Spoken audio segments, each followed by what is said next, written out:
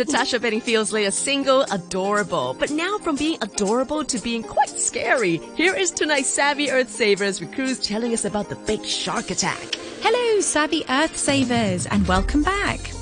Today we're going to talk about the biggest shark attack in history. Yep.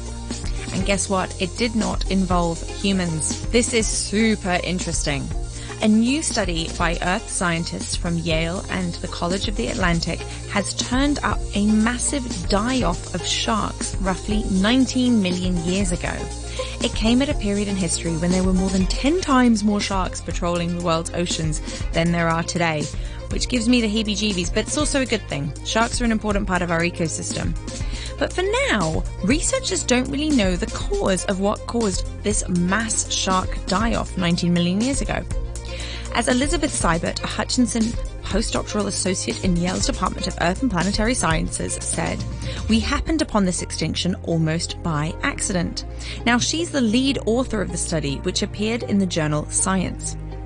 She says, "I study microfossil fish teeth and shark scales in deep sea sediments, and we decided to generate an 85 million year long study of fish and shark abundance just to get a sense of what the normal variability of that population looked like in the long term.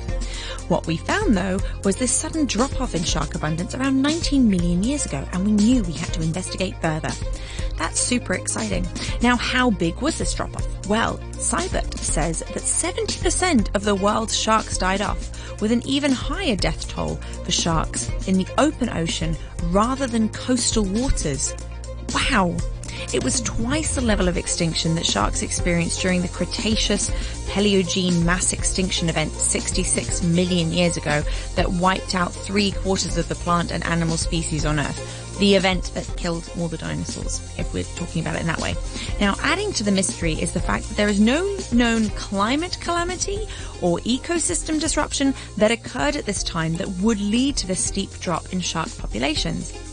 This interval of time isn't known for any major changes in Earth's history, yet it completely transformed the nature of what it means to be a predator living in the open ocean. The current state of declining shark populations is certainly a cause for concern today, and this paper looking at these shark populations die-off 19 million years ago helps put these declines in the context of shark populations throughout the last 40 million years. I mean, these are just huge date periods, you know? We can't even get our heads around them. But this context is a vital first step in understanding what repercussions may follow dramatic declines in these top marine predators in modern times. So, if we're seeing populations of sharks dying off now, what does that mean for us tomorrow? Well, we can look and see what happened in the past and try and understand what that is going to mean moving forward for ecosystems.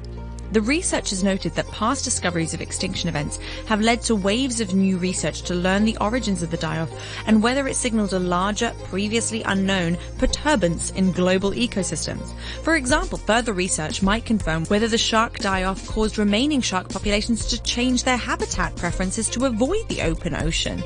Additional research might also help to explain why shark populations did not rebound after the die-off 19 million years ago. They never came back in the same numbers. This is fascinating, not just in the implications for the rise of modern ecosystems, but the causes of major collapses in shark diversity.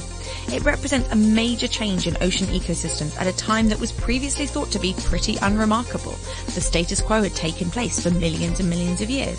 So, isn't that fascinating that we could understand more about what our future holds by looking so far back into the past?